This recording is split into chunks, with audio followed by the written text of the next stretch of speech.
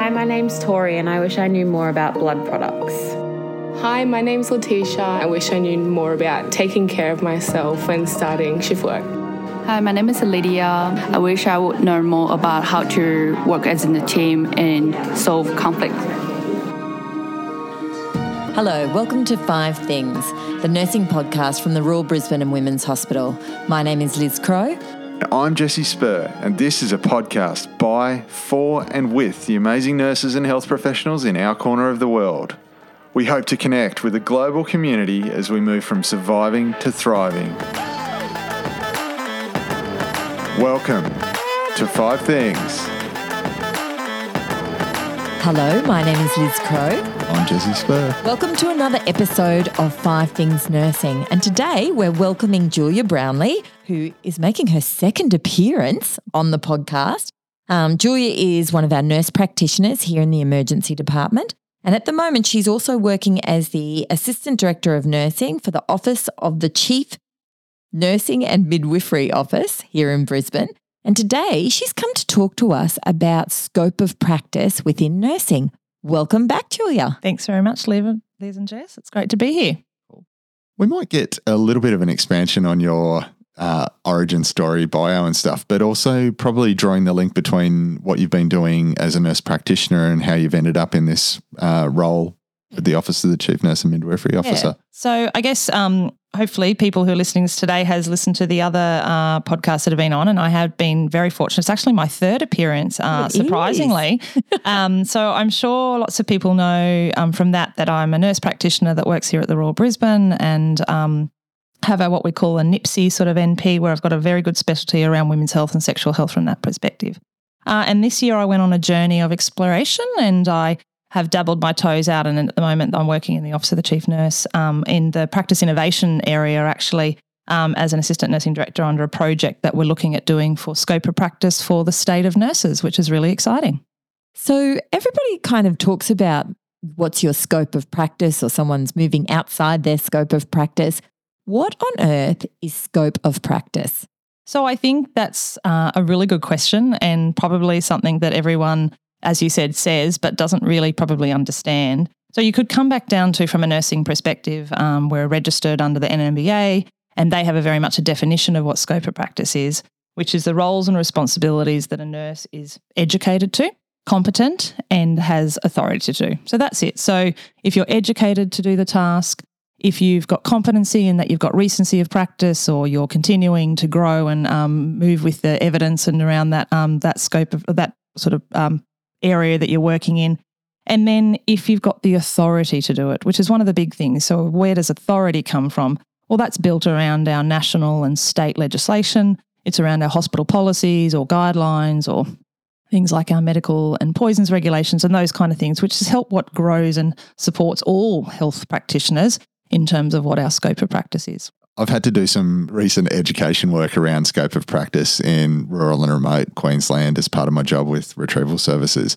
And I really struggled to find a way to kind of lock into that kind of how to break it down into domains, and ended up really framing it around the things that impact it are kind of at legislation, or at system, at team, and at individual level. And there's things that we're bound by at legislative and system level and empowered to do within our scope. And then within a team, that's going to impact it because it's also dependent on, am I the right person or the best person within the team to do this activity? Or is there someone that is going to provide a better health outcome for the patient if they do it?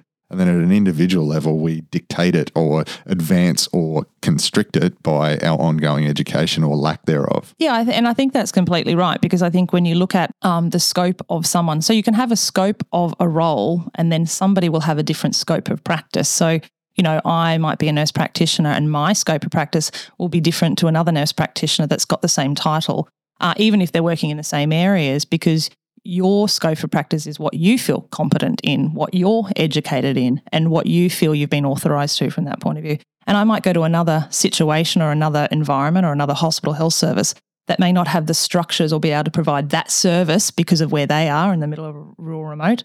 An example probably is just for people thinking it's outside nursing, but if you think of a surgeon who might be able to do types of surgery, but he relocates to an area where they don't have the structure or the training or the other disciplines that can support that surgeon. He can't do that surgery in that environment. So therefore his scope is different in that environment versus it is here from that perspective. And it's similar to nursing, especially when you're looking at the rural remote things. But that's not to question that, because when we're looking at scope and wanting to optimise scope, which is what everything is happening at that national level at the moment. There's, all these reports that are doing at a national scope of practice for all health professions.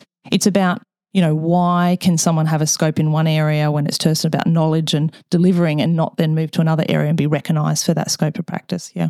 And what we should anticipate is that your scope of practice will grow and change throughout your career. Yeah, absolutely. And I think Jessie and I talked about that. A word that nursing does use, which we might not agree with, is lifelong learning. But that is the thing. You when you come out of your initial degree, and from a nursing perspective, that is a registered nurse, which is a undergraduate degree, you've got a baseline of what your scope of practice is.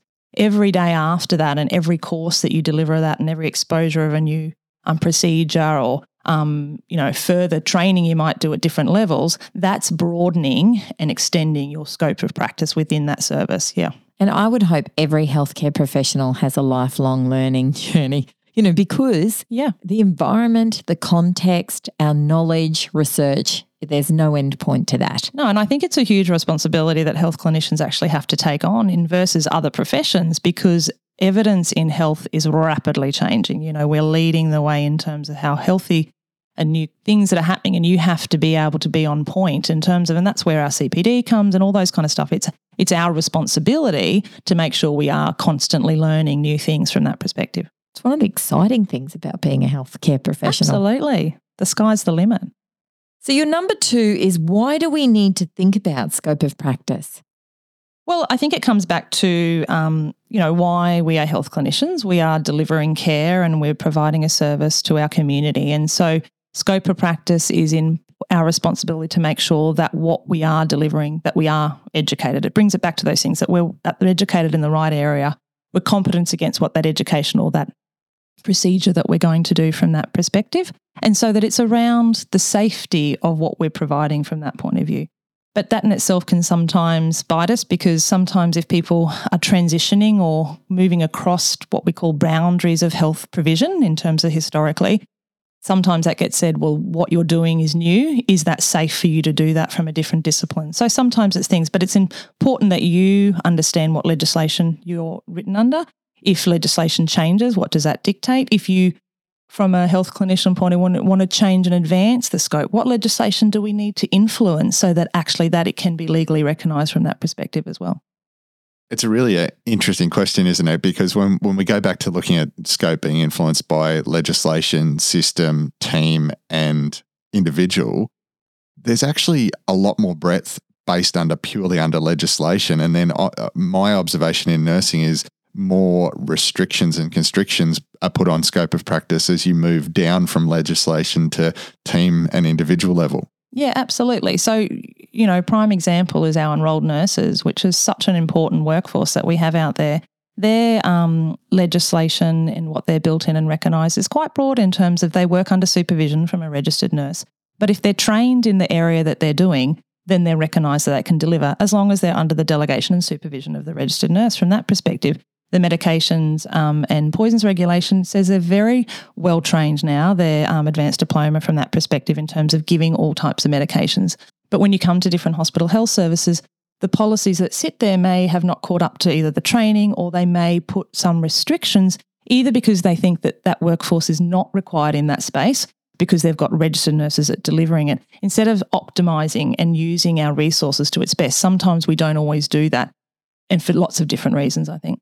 It's a great example because then the team component in a lot of those situations I've heard can really artificially reduce the EN scope of practice by the types of allocations they receive, by the types of patients they're allocated to look after, not giving any stretch or even application of skills that they have been trained to do. So they get a shrinking scope of practice through those team, culture, environmental factors as well. Yeah, absolutely. So number 3 is, I guess I'm curious to understand, why is scope of practice so misunderstood?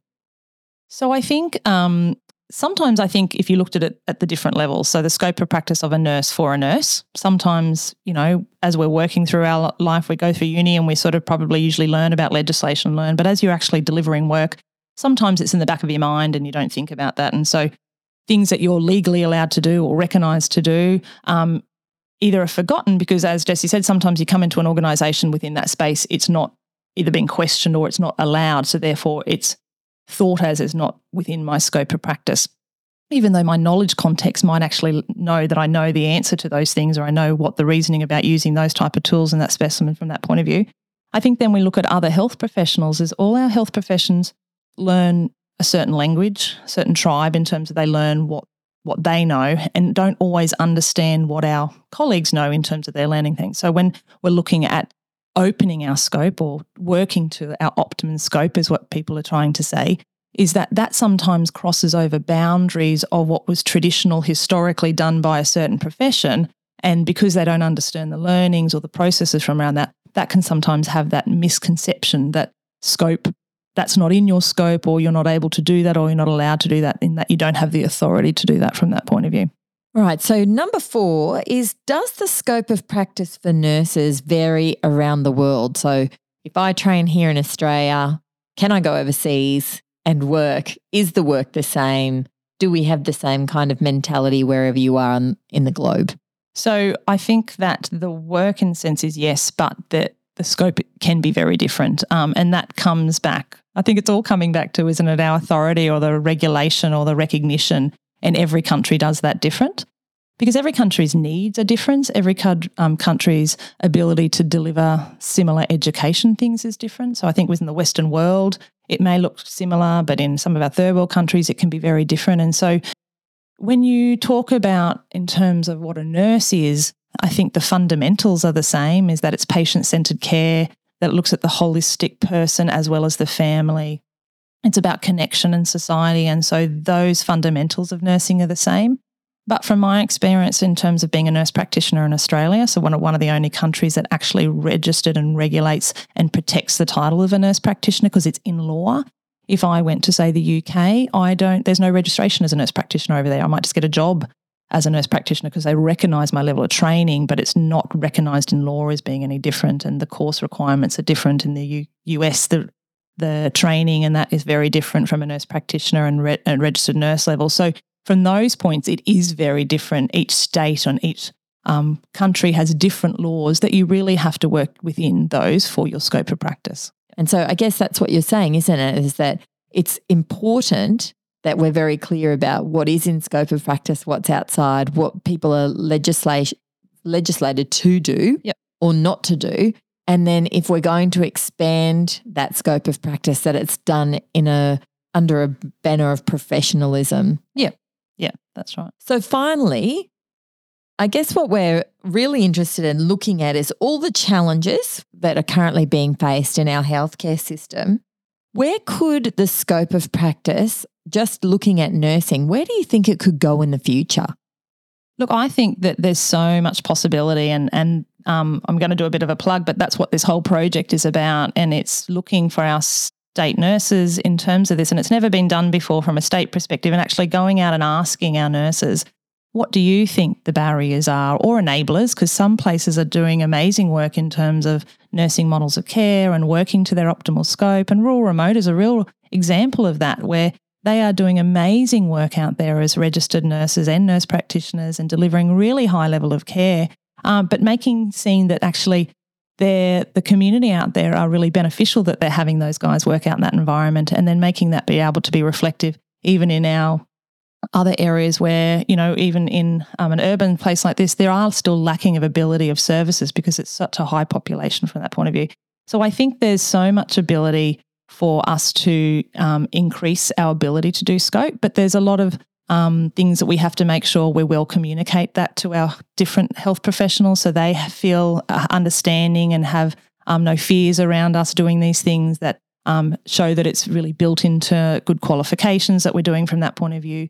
But there's ability to change legislation so that if there's health professionals, be it physio or social work, that are expanding their scope, and it may not be recognised now, but they are the right people to deliver that type of care to our community, and our health conditions are changing. We're advancing health, that people are living longer, but with that, the disadvantage is that sometimes they've got more chronic diseases, and what we need to provide is different than it used to be in 50 years ago, when it was more acute diseases that were killing people from that perspective. And so we need to be able to change the way that we deliver health. And I think that's by changing our current health professionals and expanding their ability to deliver the way they do care.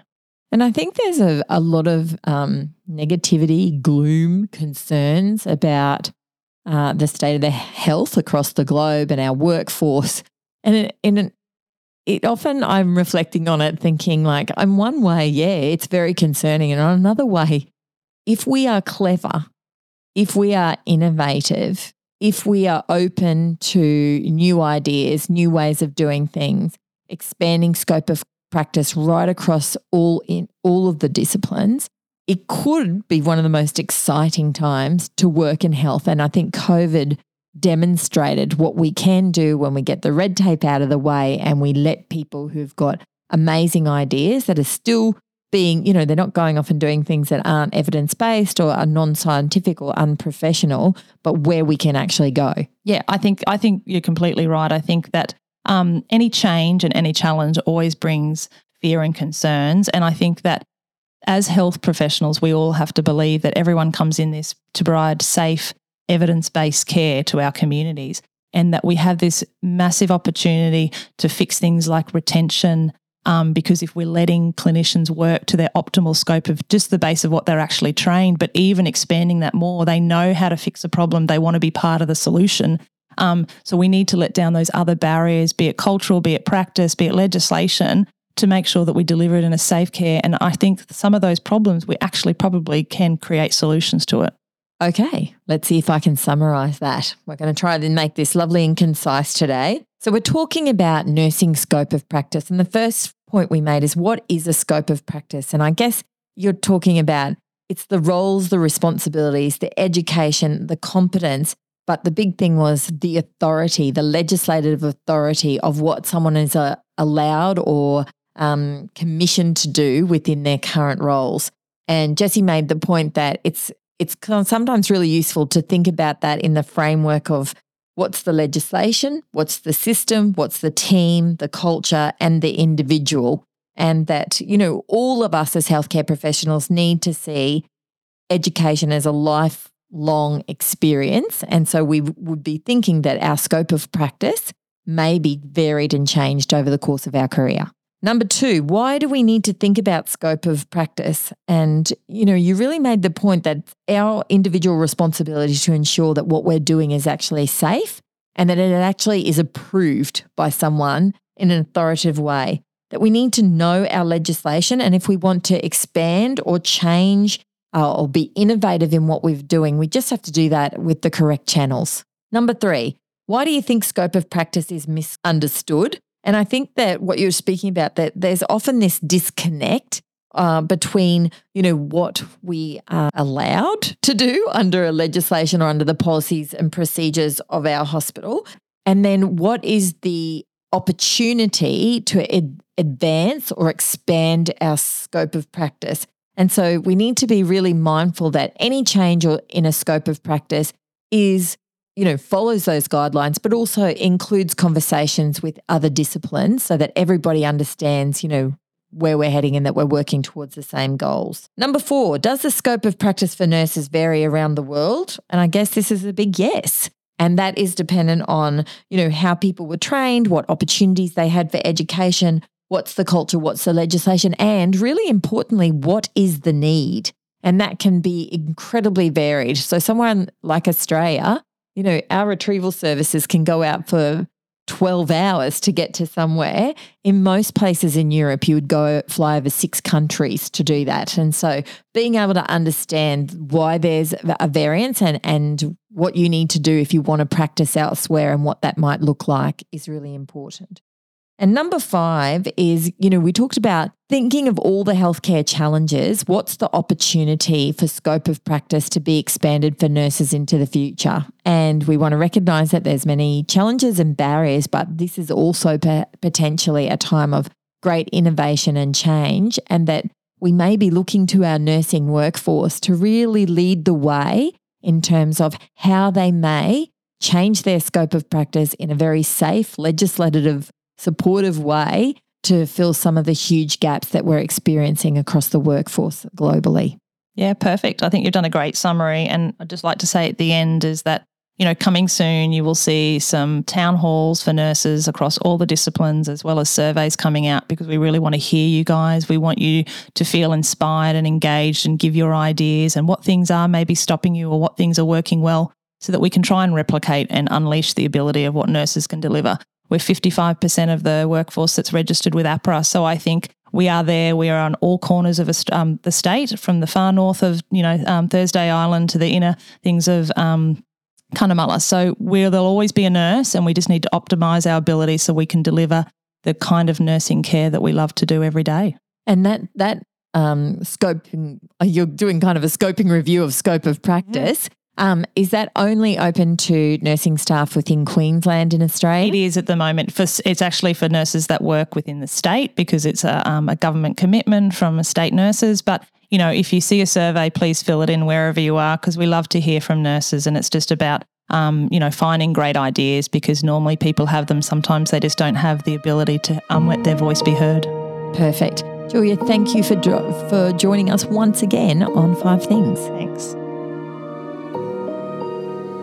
The Royal Brisbane and Women's Hospital 5 Things Nursing podcast acknowledges the Turrbal and Yagara as the First Nations owners of the lands we now tread.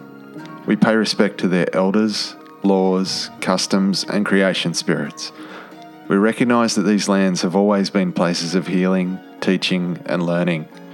We also wish to acknowledge the First Nations people of the lands of our global community and encourage our listeners to seek out, listen and learn from the knowledge held in your shared space.